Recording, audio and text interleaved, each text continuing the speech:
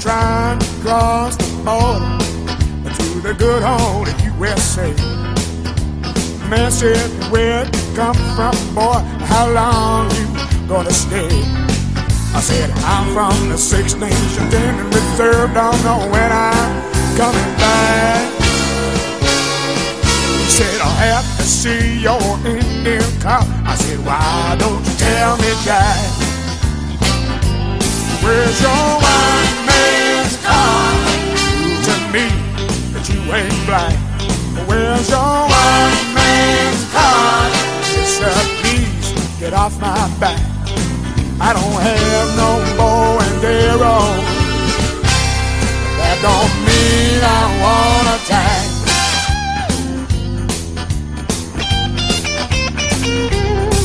I went uptown to the drugstore just to buy a pair of shades. The man behind the counter said that'll be $15.98. I said, I don't have to pay no tax on that. He said, oh, not one of you again. I'll have to see your Indian car. I said, why don't you tell me, friend? Where's your white man's car? Prove to me that you ain't black. Where's your white man's car? Yes, sir, please get off my back. I don't have no bow and arrow, but that don't mean I wanna attack. Come on.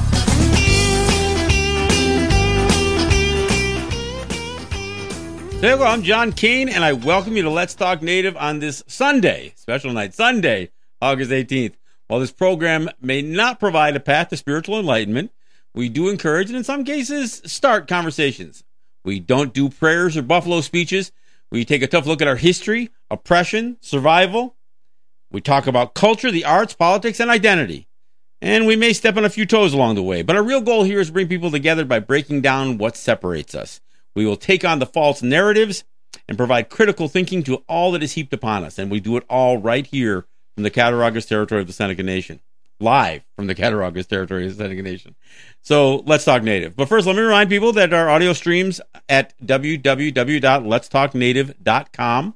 We stream live video of the show on our Facebook group pages via Facebook Live. Our shows are available as podcasts on your favorite podcast platforms right after the show. And we take video from our Facebook Live stream and we put it up on our YouTube channel, which is Let's Talk Native TV. I encourage you to subscribe both to our podcast and, again, whatever platform you're comfortable with or that you normally use. And I encourage you to subscribe to our YouTube channel as well. And that way you'll catch not only videos of this show, the show that I do in New York, as well as some of our short-form videos that we do. So I encourage you to again, sign up for it. That way you'll get notifications. I had a couple of people get a hold of me from my New York show saying they weren't sure how to find my show. So that's the best way to do it. All right. So what are we going to talk about today? Well, the 8th Circuit Court of Appeals upheld the right for North Dakota to strip voting rights away from Native people. And it's in a very kind of specific circumstance, but it's definitely worth noting. And they say that that it only affects about 10% of the population, the Native population. But here's what it's about. What they're saying is that if you can't put a physical address on your voter registration form, if you don't let the state of North Dakota anyway, and I don't know how many other states have this requirement, but I know when you fill out a voter registration form, you have to put your address. North Dakota is saying if it's not a physical address, a physical residential address, then we're going to reject your voter registration form. So in other words, if you don't have a house number, and this is the thing, in many Native peoples, and not just North Dakota, but many territories, they don't even have street names, let alone house numbers. And there's a variety of reasons. Some, are valid reasons. Some are just kind of a pushback against conformity. But there are many reasons for not wanting street signs on your territory or house numbers on your territory. That idea of conforming to what is the system out there is somehow not necessarily embraced. It's crazy, that you'll embrace the idea of voting in an election, but you won't embrace the idea of having a house number. But of course, some people have that choice. In other places, they simply have never provided Native territories the infrastructure to provide street names and house numbers and physical addresses. So all those people who can't put a physical address down on their a physical residential address, a legal physical residential address on a voter registration form, are being denied the right to vote. Now, of course, you know my view on this thing. My view on this thing is good. We shouldn't be voting in their elections anyway. That's not exactly what everybody expects to hear, especially from a Native activist. But this is the conversation that we've had here on the show before. So we're going to revisit all the reasons not to vote again. Not the least of which is they don't really want our vote anyway. And in this situation, I think we can actually spin this a little bit. I think the whole idea is say, North Dakota, you don't want us to vote? That's fine. We don't want to vote in your freaking elections anyway. But you know what? While you're stripping those voting rights away, let's strip some of the other stuff that you're imposing upon us. I mean, and I think you can play that. I think there's a PR play here, a strategic play. And it may not necessarily result in major change. It probably just gets them to change their voter rules. But again, I think this is this whole idea of establishing what our distinction is. It's kind of a carry on from my last show, the us and them. There's no reason that they need to have our physical address on a voter registration form. And I'll get into what's problematic about that as I go through some of the list of the reasons not to vote. But obviously, here's the first one. Our numbers are so small. We represent less than 1% of the U.S. population. It's something like less than 0.7%. And if you talk about those of us who live on Native territories, you can cut that number in a half, or maybe even only a third of that number. So now you're talking about only a couple of tenths of a percent of people living on a Native territory in the overall population around us. So honestly, do you think Pine Ridge or Seneca Nation or Onondaga, any place like that the voter turnout is going to change an election? And here's the other thing.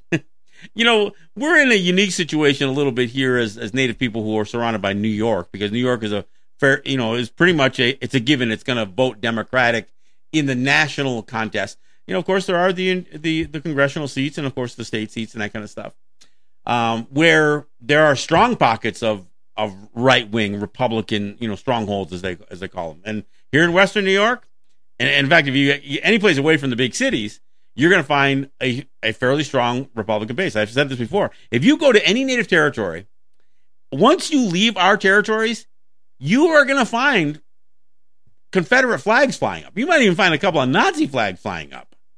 I mean, on people's fence posts. I mean, it's really right wing. You're going to find a whole lot of Trump lovers. A whole lot of people, dogging anything even close to a Democrat. I mean, that's their politics. But we're surrounded in every place, including here in Seneca territory. You step off our territories, and you're going to find yourself in Republican strongholds. And it's not enough to change the whole state. But my point in all this stuff is that we aren't going to change those elections. I mean, and again, Seneca Nation, as an example, Seneca Nation, the total population is around 7,000 or 8,000 people. A fairly substantial portion of that number doesn't even live on Native territories. They're living in Buffalo or Niagara Falls or wherever, or perhaps even living on another Native territory. So by the time you talk about the population that's living on our territories here, you're maybe talking about 4,000 or 5,000 people. Now, that population is divided by Allegheny and Cattaraugus, two separate territories in two different counties. And oftentimes, Cattaraugus actually steps over to, if we follow the county lines as they want to draw them through our territories, which I reject, we would be surrounded by Erie County, Cattaraugus County, and Chautauqua County. So if we accept the lines that the state tries to draw through our territories about legislative districts, the Seneca population would be sliced and diced into so many different districts they couldn't affect an election anyway. And of course, that's not to mention the fact that the native vote isn't a singular voting block. It's not like all native people vote Democrat or Republican. Honestly, I don't know if you were to take a real poll across native territories. You go to someplace like Oklahoma, I'm not sure how strongly Democratic that native population would be. Even North Dakota. So as everybody's clamoring about, oh, we need to get out the vote because if not, they'll reelect Trump. You know what? There's probably a good 50% of the native population, if they voted, they'd vote for that moron again. I mean, we're kind of detached from all that stuff in many ways. So it's not like our people are the most aware. They aren't the most, voter savvy, I would say. And, frankly, we shouldn't be. It's not our elections, not our president, not our governors, not our, congressmen, not our senators, none of them. And that's where, I say in the opening that we talk about identity, talk about oppression, survival. I hear people say, well, the only way to fix the system is to do it from within. Look, we are such a small population. We're never going to affect any major change in any election.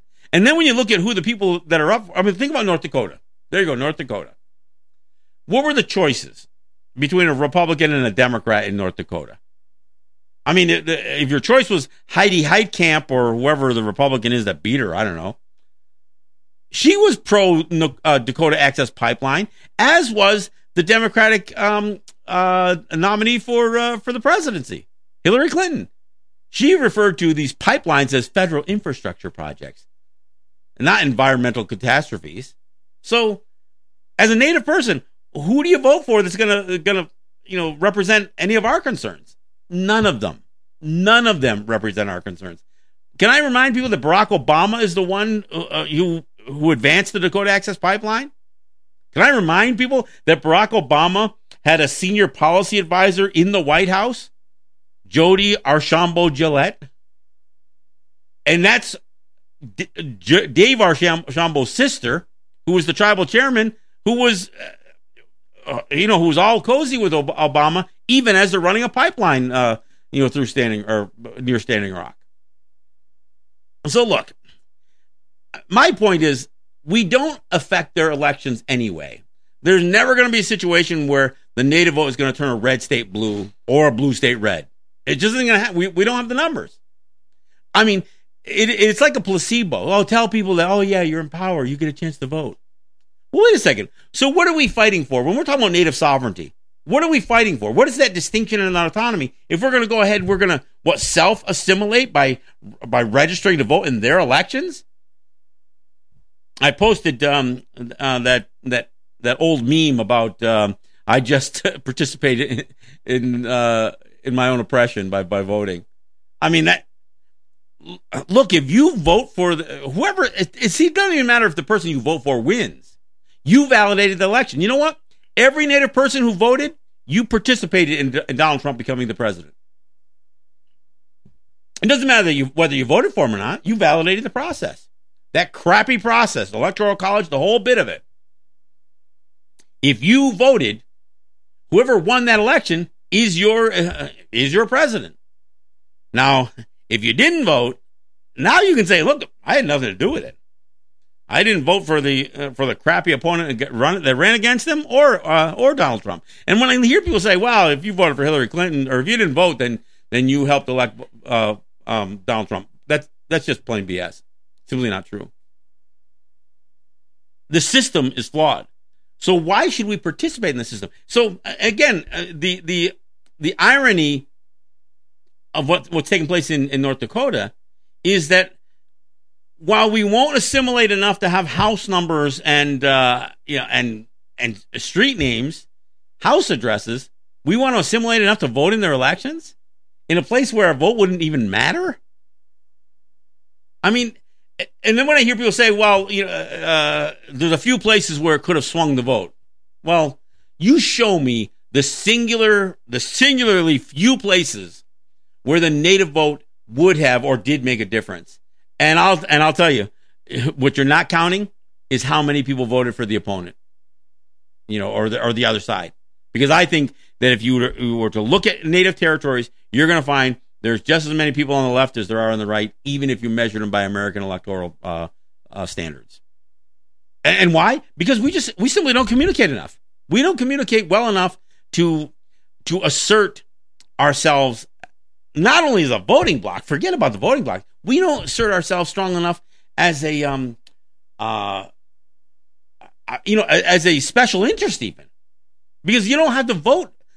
Martin Luther King was not an elected official. Malcolm X was not an elected official. Rosa Parks was not an elected official. You go through all the native people who are recognizable, I guess, or are these iconic symbols of resistance, I guess. Louis Hall wasn't elected. I'm just saying, you don't have to be an elected official to make change. In fact, I would say that when you become an elected official, you become part of the process. So why do that? And then who do you represent when you become an elected official? So I'm not just talking about the people who vote. I'm talking about people who run. So who does Deborah Haaland represent? She represents primarily white people. She can say, okay, I have concerns about Native people, but at the end of the day, when her tenure is all done, and you look at all the stuff she voted for and all the stuff she advocated, you're going to find that she was more just following the Democratic Party line. Sharice David, same thing. And let's not forget, and I keep seeing all these things. Oh, these were the first Native people elected to Congress. No, they weren't. They're the first Native women elected to Congress. There have been Native congressmen, and you know what? Almost all of them Republicans. In fact, I think there are 2 or 3 Native people, at least claim to be Native people, who are in Congress that are Republicans today. So Haaland and Davids aren't the only Native congresspersons. They are the only 2 women, and they are the only 2 Democrats, I believe. But they're not the only 2. And why? Because there's plenty of Native people out there who are on the right side of the political spectrum. So, again, I can't state it more strongly that our vote, and I know people don't like to hear this, our vote doesn't matter. We are too small a population to affect any major race. And you know what? If voting was so important to us, we don't even vote that strongly in our own elections. To the extent that some of those exist. And even if they aren't elections, how active we are in our own local politics. How many people go down to Seneca Nation Council on a weekend, on a weekly basis, or twice monthly? Unless they're giving away something, they don't show up.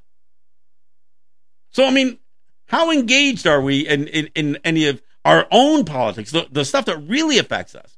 And if you've got somebody in your community who is a strong, articulate, great voice, somebody who can bring people together, bring minds together, and rally the people and lead the people, why the hell would you want them running for a state office or a federal office? Why would you want to lose that person to the white people? Paulette Jordan, perfect example. She was on Coeur d'Alene Council. Then she ran for state office. Then she ran for the governorship. And, she wasn't going to win the governorship, but we ended up losing somebody who may have been a good voice for the Coeur d'Alene people. But instead, she runs for governor of Idaho, I guess it was. And she loses. And she lost badly. And of course, she wasn't going to win. Idaho is the 7th whitest state in the United States.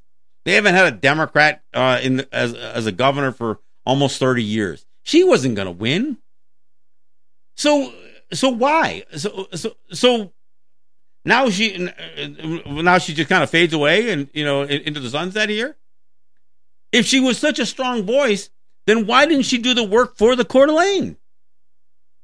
Why did she? Because if she got elected, the only way she was going to get elected was if white people voted for her. Because you know how Deborah Haaland got elected? White people voted for her. You know how Sharice David got elected? White people voted for her. So who do they represent when they get in those offices? They don't represent us. I mean, again, they become part of that system of oppression. The idea of pulling us in. Oh, yeah, I'm your congressman. No, not my congresswoman. Woman or man, you're not mine. Not my president, not my governor, not my senator, not my congressman. And, you know, so this is what I call self-imposed assimilation.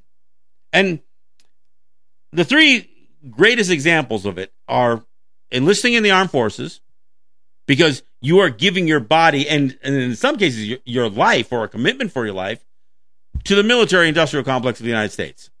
I mean, there is no more ultimate sacrifice of yourself to assimilation than joining the military. And I say that today.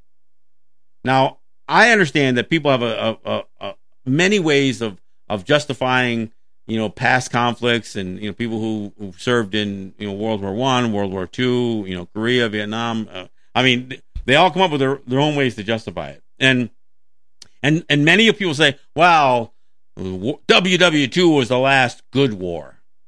Good war? Really? We're going to call a war a good war? I mean, do you realize how many Japanese were murdered? Not just, I'm not talking about soldiers. I mean, atomic bombs dropped on 2 Japanese cities. Don't tell me how good World War II was. You know, so again, so enlisting is one of the almost the ultimate in assimilation, because you are giving yourself and allowing yourself to be a tool or a pawn in the U.S. military industrial complex. The other two are either running for office or voting, because there's no requirement for us to vote in their elections. And it's not like there's no upside to it. But there is downside. There is downside to voting. And I'll talk about that a little bit. But again, let me reiterate. There's no upside. Because even if we vote and the candidate we voted for wins, the number of votes that we gave to that candidate are so small that they have no obligation to us. We didn't earn some sort of cred with them. They're not going to come back to, oh, man, I'm sure glad we got that native vote. Let's take care of those folks. I mean, there's no obligation. I mean, and you know, we don't represent a large enough voting bloc to have sway. You know, and that's why we spend probably billions, you know, certainly millions, but probably billions in lobbying. If you added up all of our native territories, our vote doesn't matter anything. Do our lobbying dollars? Well, we can even argue about how much of a waste that is. Because for all the millions and millions of dollars that gaming tribes and, you know, mining tribes and gas tribes and oil tribes and all these tourist tribes, no matter how many millions of dollars they spend in lobbying, their opponents are spending more. Their opponents are spending more. Doesn't matter how much we spend to lobby for environmental reform or for protections or anything else stuff, our opponents are spending more money. So even that's a waste. But, you know, that has more impact than the pitiful amount of people who vote in their elections do. And, of course, running for office. You know, as I said, you know, Deborah Haaland isn't going to change things for Indian country. And nor is Sharice David. And if they had a strong value as politicians, they could have represented their people in the communities that they come from. I mean, that's what I say, you know, about Paulette Jordan or anybody else. If you think that, no, I'm not gonna run for tribal council. I'm not gonna, you know, serve my people. I'm gonna go out there and I'm gonna become a state representative, or I'm gonna become a federal representative. Then you just bailed on your people. And don't give me this crap that you're gonna go to the state capitol and you're gonna change things for Native people, or you're gonna go to Washington and change things for Native people. Come on. All right. We're almost at the bottom of the hour, so I'm not going to get into it. I won't get into it just yet on what the downside is. But there is downside, and I want people to understand what that downside is. But before I get there, one of the debates, and I was engaged with with a few people on Facebook over this subject, because the story ran about this this 8th Circuit Court of Appeals upholding North Dakota's right to strip voting rights away from Native people. And again, I posted my comment. I said, good, we shouldn't be voting their elections anyway. And then, you get some people, well, they are all Americans. Well, wait a second. For one thing, let's talk about the citizenship thing. Because just because they passed the Congress, the Senate and the House passed a resolution in 1924 declaring that we are or could be U.S. citizens, doesn't mean that we are. We have a choice in the matter. They can't strip our nationality away. They can't strip our that away from us, because honestly, that's a war crime. And I'm not saying that because John Kane says. That's not an opinion. I mean, the international community determined coming out of World War I that the whole idea of stripping away the national character of a people and imposing another national character upon them, that the international community said that's a war crime. Now, they weren't talking about us, of course, but what they're actually talking about is exactly what our people have been going through. So that was in 1913 that they started having this conversation. In 1924, when the United States says, "Oh, we're going to declare all Native people are U.S. citizens," wait a second, we have a choice in this matter. And in fact, when draft notices started going out for World War II, the Six Nations say, "Oh, hell no, you can't draft us. We're not U.S. citizens." I said, "Oh no, we passed that law back in 1924. Hey, that doesn't apply to us. We didn't agree to that."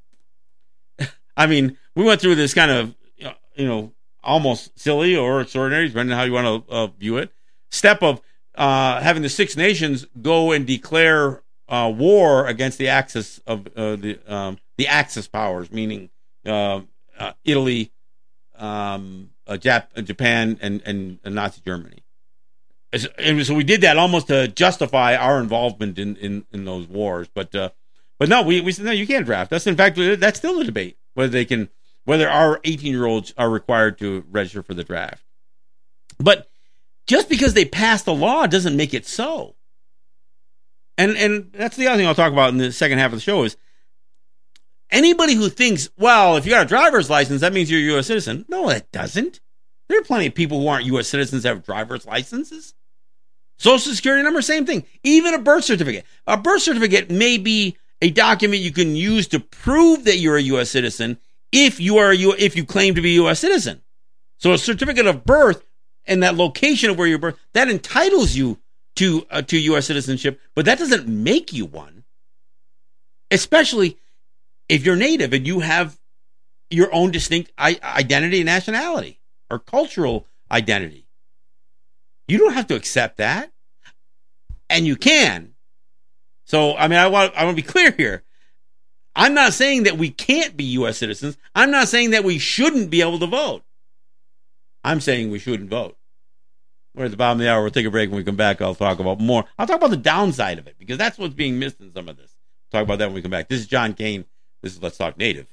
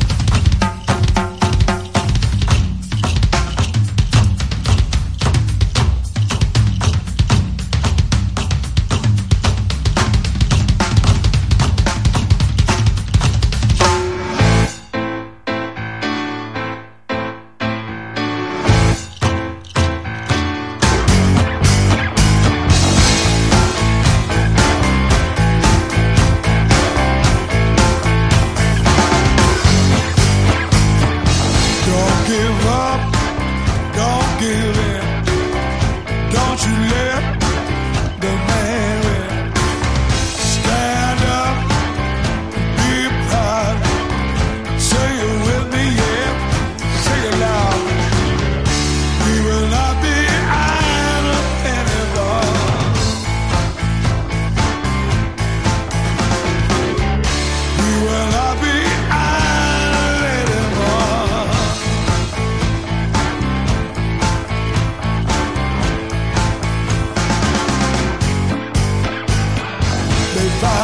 riches under the ground.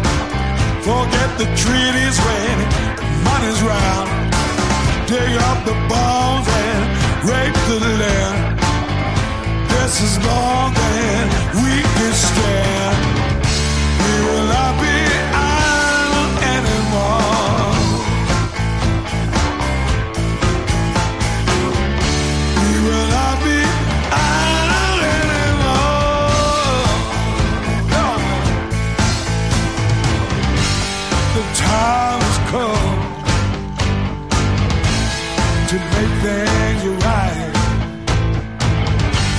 We won't go away, not without a fight. Some people say it's time to let it go, but this is our land. We won't be idle anymore.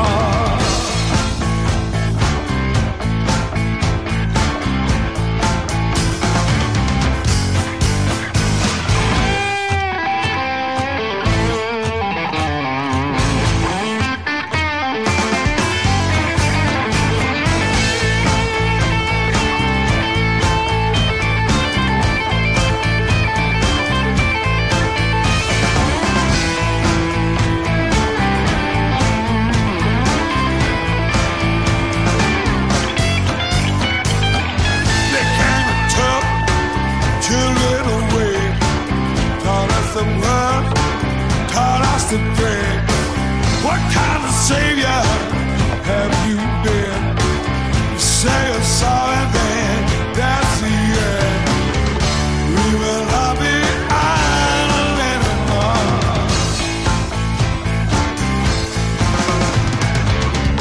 We will not be idle anymore.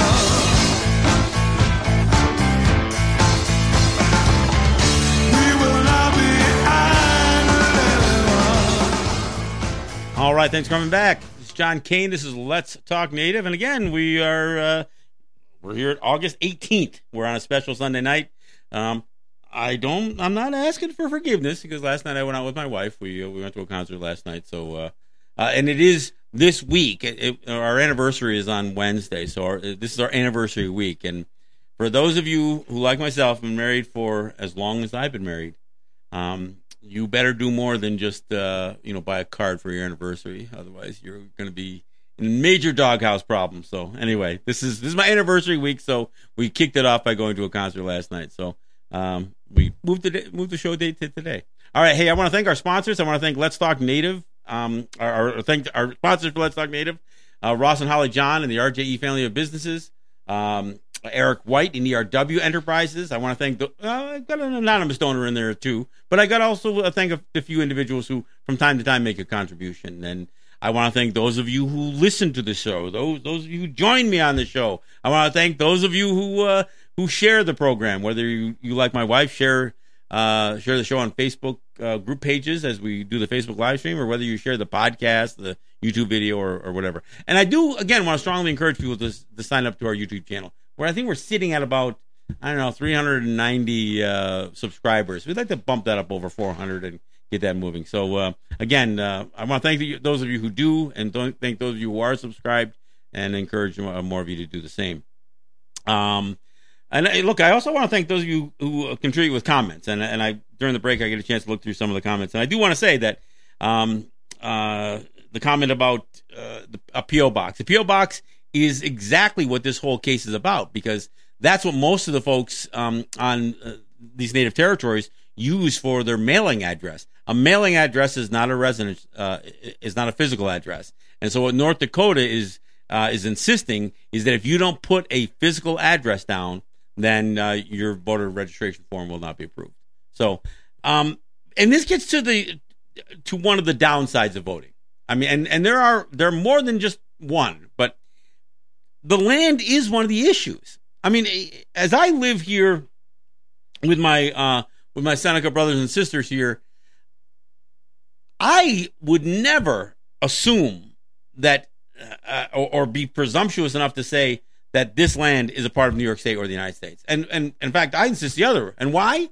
I base that opinion on the facts that were listed in treaties like the Canandaigua Treaty. Even though I'm not a big fan of the Canandaigua Treaty, the United States said clearly, the land is yours and we will never claim the same. Well, never means never. And there's never been anything that changed.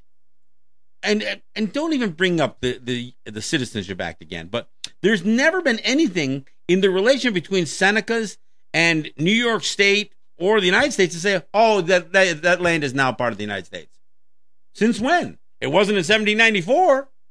And it wasn't, through most of the 18th and 19th century until all of a sudden there's this effort to say, oh, yeah, they are our people now. Well, wait a minute. When did that happen? And even if you're going to try to claim Native people as subjugated U.S. citizens, where is the event? Where is the document? Where is something that suggests the land became part of New York State or the United States? Because if you vote and you register to vote, you need to put your address down. Now, in North Dakota, they're making it very clear. If you don't put your physical address, we're rejecting your voter registration. I'm not saying that your voter registration would be rejected, say, in New York or in some of these other states. But you know what? They're still asking you to put your address down. Whether they would kick your voter registration or not, I don't know. But if you fill out your voter registration form and you put that you live on the Cattaraugus territory of Seneca Nation, do you realize what you said? What you said is that where you live on Seneca land is part of New York State because the states run the elections. So you're saying something that we've been saying otherwise all this time. So in order to vote, you list your address as part of the state divisions of electoral legislative districts. So that's what you've done. Now, I'm not saying that if I filled out a voter registration that I somehow have the authority to make Cattaraugus part of New York State. But look at the trend. If more and more of us did it, when does that come back on us? When does at some point the state say, wait a second, all your people, you guys know you're part of New York State. We've got all these voter registration forms. And why is North Dakota insisting? Why isn't a P.O. box good enough in North Dakota? Why is it that they want the physical address? Why would that even matter? Why couldn't they use their banda or their tribal council headquarters for an address? Why can't they just put that it's, whatever native territory they're from? Why isn't that good enough? There has to be a reason. And again, I read the article and they said, well, like this is more about a loss or, an insufficient infrastructure than it is about voter suppression.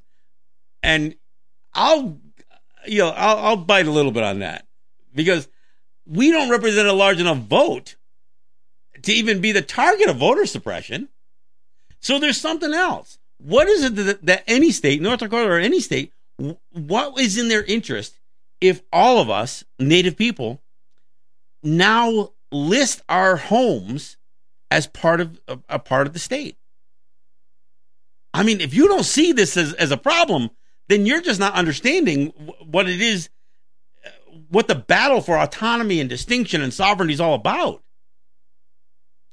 Because we aren't a sizable enough people to be the targets of voters. We're not going to swing an election one way or the other. And nobody really is targeting us, for, to achieve our vote. Look, there's an awful lot of band councils, tribal councils, tribal headquarters that, sign up to, get out the vote. You know why? Because they get grant money. They get a bunch of money from the parties to encourage voter registration. Look, our votes don't matter. But the downside is that we're listing our lands. And again, I can't speak for every other native territory. But what I do know about where I live here, this land is not considered part of New York State. New York State can claim it is, and the federal government can claim it is, but they have no legal standing to say otherwise. Or, to say that that's true. again, just like we have a choice on whether we consider ourselves U.S. citizens, there could be a choice to be made on whether we consider our land, or in this case, Seneca land, part of the state. Now, I'm not saying it can get transferred as a result of voter registration, but it's a bad that's a bad precedent there. So we end up acknowledging their right to put their lines through our territories, not just county lines and town lines, which are problematic enough. But when that congressman says, I remember, in fact, let me back up. I remember trying to get a hold of a couple of congressmen in the past. I was fighting over the floor tax issue.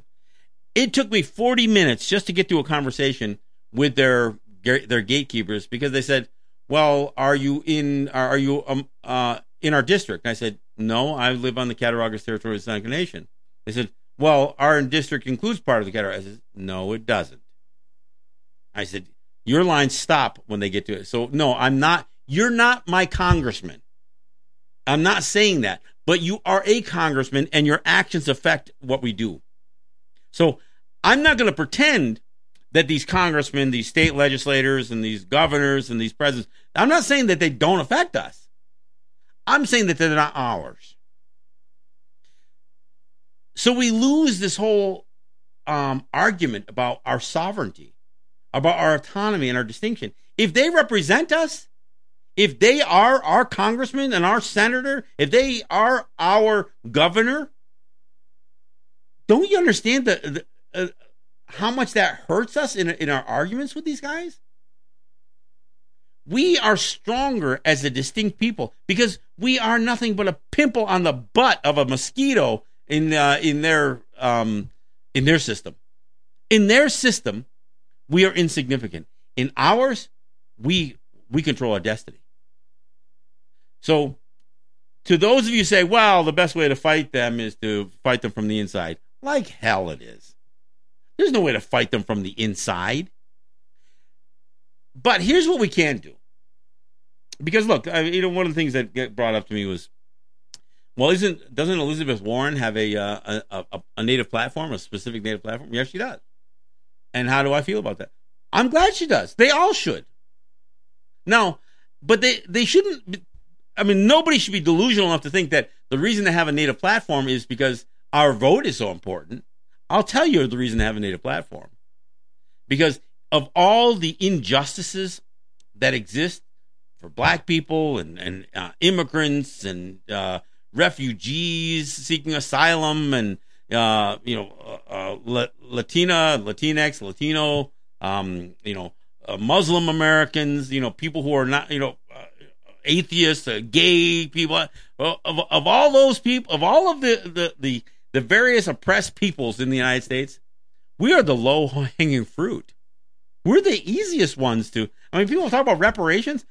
We're talking about a population that is small and spread out. We're over so many areas. We would be the easiest people to pursue real justice with. And most societies, and I'm not the one who invented this, but it has been said that a society should be judged by how the most marginalized people are treated in that society. It's easy to take care of the majority, the squeaky wheels. It's easy to take care of them. It's easy to cater to the rich people, the people with power. But how do you deal with the most marginalized people? Native people, handicapped people. You want to break people down to small groups. How do you deal with the people who are the most oppressed, overlooked? How you deal with those people? That's a measure of the true integrity of your society. So not only are we a people that the United States could be measured by if they ever did the right thing by us, but we're the easiest one for the ones to do right by us. Look, the United States has clearly benefited from the lands that they screwed us out of. The amount of people they killed, our population that they that they destroyed. There's all kinds of reasons for reparations, all kinds of reasons for the United States to do right by us. And there's all kinds of just financial justification. And we're the lowest hanging fruit. So by all means, they should all have a platform on Native issues. But again, it's not because we're going to get them elected. It's because it says something about your integrity. Even if it's a bit of a PR stunt. Oh yeah, I care about Native people. I love their culture. Even if it's a bit of a PR stunt, it still says something about your integrity as it relates to real justice, real equality. And I don't mean equality in terms of Americans. I'm talking about life, human beings.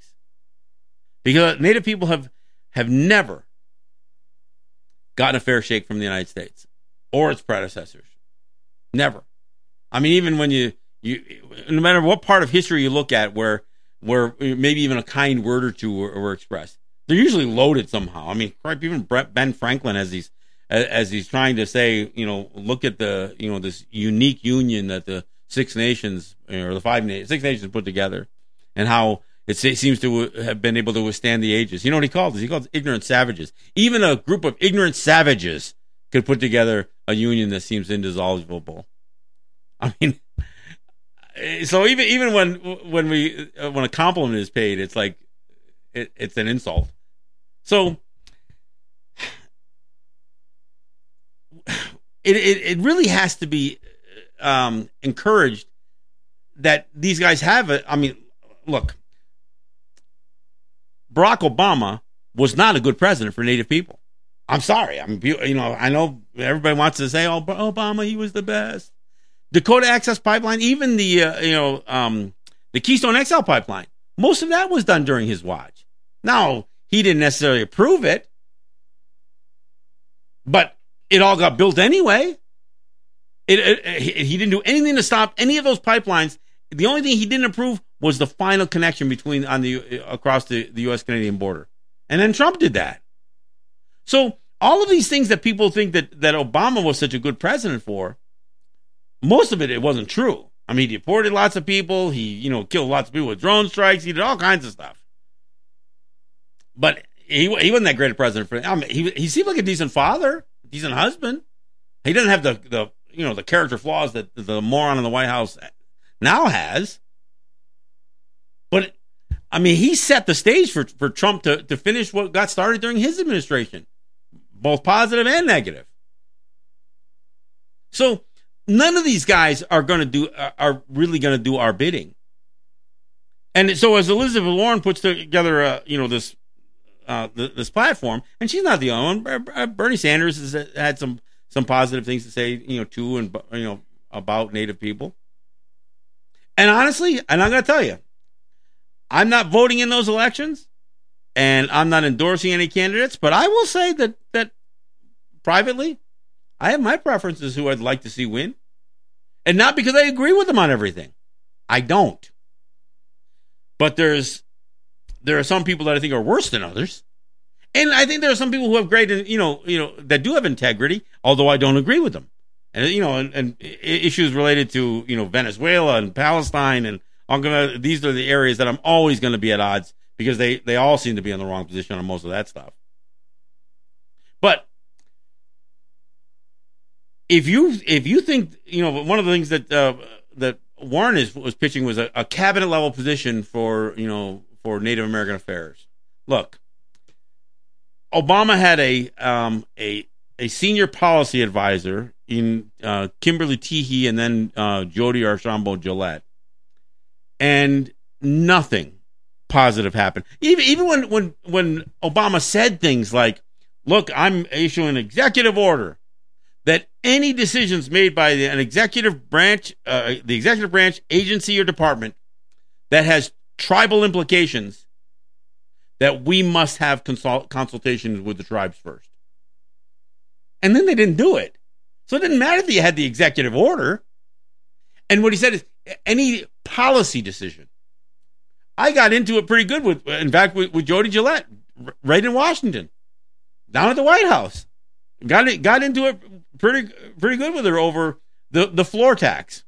And the floor tax was a tax that the when they wanted to pass children's health insurance renewal, it was a thing called CHIPRA, Children's Health Insurance Reauthorization Act. This required, the Republicans said, well, you got to figure out how to pay for it. So they jacked up the federal excise tax on tobacco. But at the tail end of that law, what they said is they were going to institute a floor tax. So if you had product sitting on your floor, meaning if you were a bonded warehouse or a cigarette manufacturer or whatever else, if you had a bunch of products sitting on your floor that was cleared through the federal excise tax process, paid the old tax, but had not been sold yet, we're going to assess you the tax increase. Well, they actually tried to do that to us. The smoke shops, right here on the territory. The Seneca Nation actually got hit with this thing. So they tried to assess a tax on us after the fact, after we'd already purchased the product, because they were sitting on store shelves. Not just warehouse shelves, but store shelves. So I went down and I talked to Jody Gillette at the White House with Ross John and Dakota Snyder. After having met with the congressman's office in the area, Brian Higgins, and the office of Kirsten Gillibrand, I said, look, did you guys plan for this to happen? They said, oh, no, this wasn't supposed to affect you guys. There was no legislative intent for this tax to affect you. So I went there and I talked to Jody Gillette and assured her that if she checked with Higgins and Gillibrand or any of the other senators, that she would find there was no legislative intent for this tax to be imposed upon us. So it was a policy decision. Now, nobody paid the tax, except for the Seneca Nation, which actually got $230,000 seized from an account. I mean, hardly anybody. A few people did. Even here, a few people did. But most people never paid it. It just quietly went away. But they never would come clean and say, you know what? We're not going to do this. They just didn't enforce it. But to tell the exchange really was, well, we're not sure that's a policy decision. What do you mean it's not a policy decision? By definition, that's a policy decision. And there was no consultation.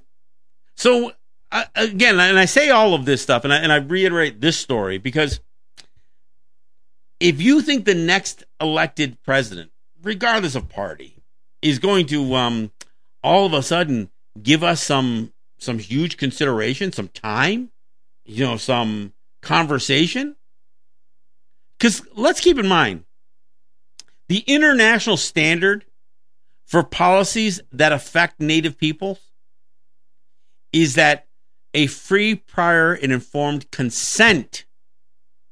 Free, prior, and informed consent is accomplished. That's the international standard, and that's the minimum standard. Not a mere consultation, not just, oh, yeah, we met with them, and we heard them out, and then we checked the box, and then we went ahead and did what we were going to do anyway. That's the U.S. policy. Well, at least it was under Obama. That doesn't even exist for Trump. And the next president, if they're a Democrat, they may pander to us a little bit. But at the end of the day, we need to have not a congressman, not a cabinet level position. If the Seneca Nation needs to meet with the White House, they should be able to meet with somebody from the White House. They should be able to make clear what their issues are. We have lost statesmanship because the system is so rigged that it doesn't allow us to even participate in it. Now, how did John Kane and Ross John and Dakota Snyder get a meeting with Jody Gillette? It wasn't easy.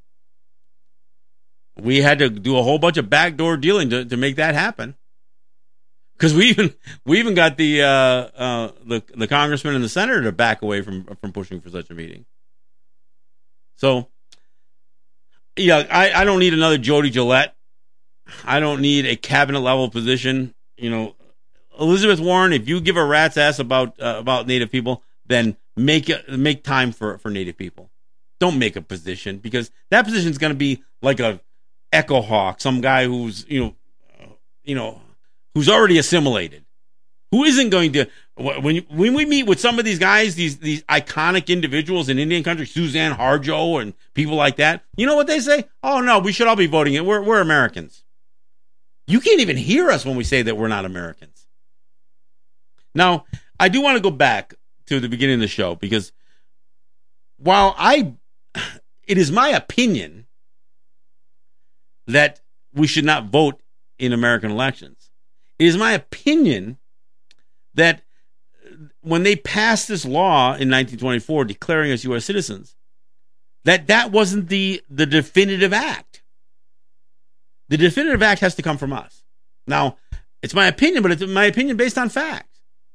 They can't just make us no longer be citizens of Mohawk Nation, Seneca Nation, and I don't even like to use those words, but they can't declare us citizens unless we declare we want to be U.S. citizens.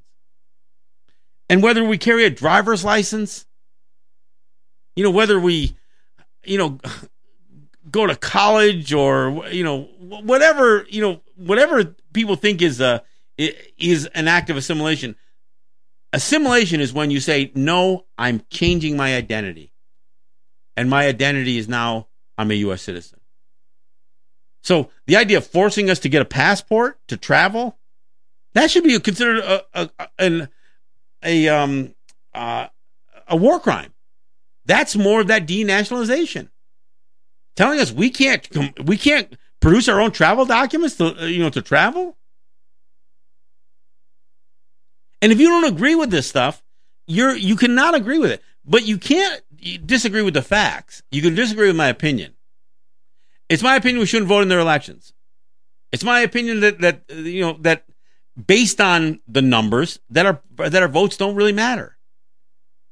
And I'm sure somebody can come up with one case where the native vote may have swung a vote one way or the other. But you know what? If it did, that person was probably so centrist in the first place to get elected anyway that it wasn't going to be a big policy change anyway. And what difference does it make? What difference would it have made if North Dakota got Heidi Heitkamp elected again? Think Dakota Access Pipeline wasn't going to get finished? Come on. But we have a choice. And I realize that many Native people have chosen. Look, I can drive down through Cattaraugus here and see plenty of American flags flying out in the front yards, on the mailboxes, not just during holidays, every single day. So I get it. And I don't begrudge or hate or dislike, people who served in the armed forces or who vote in those elections. I just think that this conversation needs to be heard, that there's a different way to look at it, the whole thing. I think it's important that our children not be lulled into the romanticizing of serving in the armed forces. And I think that we should not be selling our lands out or ourselves out by voting in their meaningless elections. I mean, can I remind people that Clinton had like almost 3 million more votes than Donald Trump and still didn't get elected? I mean, the system's a bit of a sham, folks. I have my preferences on who I'd like to see win this next one. But I'm not gonna endorse anybody, and I'm not gonna vote for anybody. I would be willing to have a conversation with any of them. I'd like to ask some tough questions, and I'm not just talking about Leonard Peltier. I'd like to ask some tough questions about our identity. Are any of them prepared to respect the fact that we reject U.S. citizenship? And what would that relationship look like between us as Native people, as Ungwe, and the American government if we're not U.S. citizens? Because we haven't been. We haven't been, even not since 1924. Even after 1924, we still weren't. That's why they keep trying to pass new laws to say so. I mean, look, they passed the 14th Amendment. That didn't turn us into U.S. citizens. They passed the Indian Citizenship Act. That didn't turn us into U.S. citizens. They passed the Indian Reorganization Act, and that didn't turn us into U.S. citizens. How do I know? Because you can find them saying, well, we're not sure if Native people were under U.S. jurisdiction in 1934. Well, clearly your laws didn't place us under. You admit it. In fact, you use that as a reason not to prevent us from acquiring lost lands. Anyway, folks, look, it is that season where we're going to get back into the next election cycle. As the race for the White House and the elections all take place in 2020. we're beginning that cycle. Native people are going to be courted. We're already hearing about the possibility of some sort of debate or forum, a native being put up by Native people to have these presidential candidates, Democratic candidates, come in to talk about Native policy. Look, let's have the conversations. Let's let them know where we stand. But let's not, this isn't about whether we vote for them or not. And let's not get lulled into it. If you vote, you vote. If you think you're an American and you claim American citizenship, then that's fine. But that doesn't mean that we all do.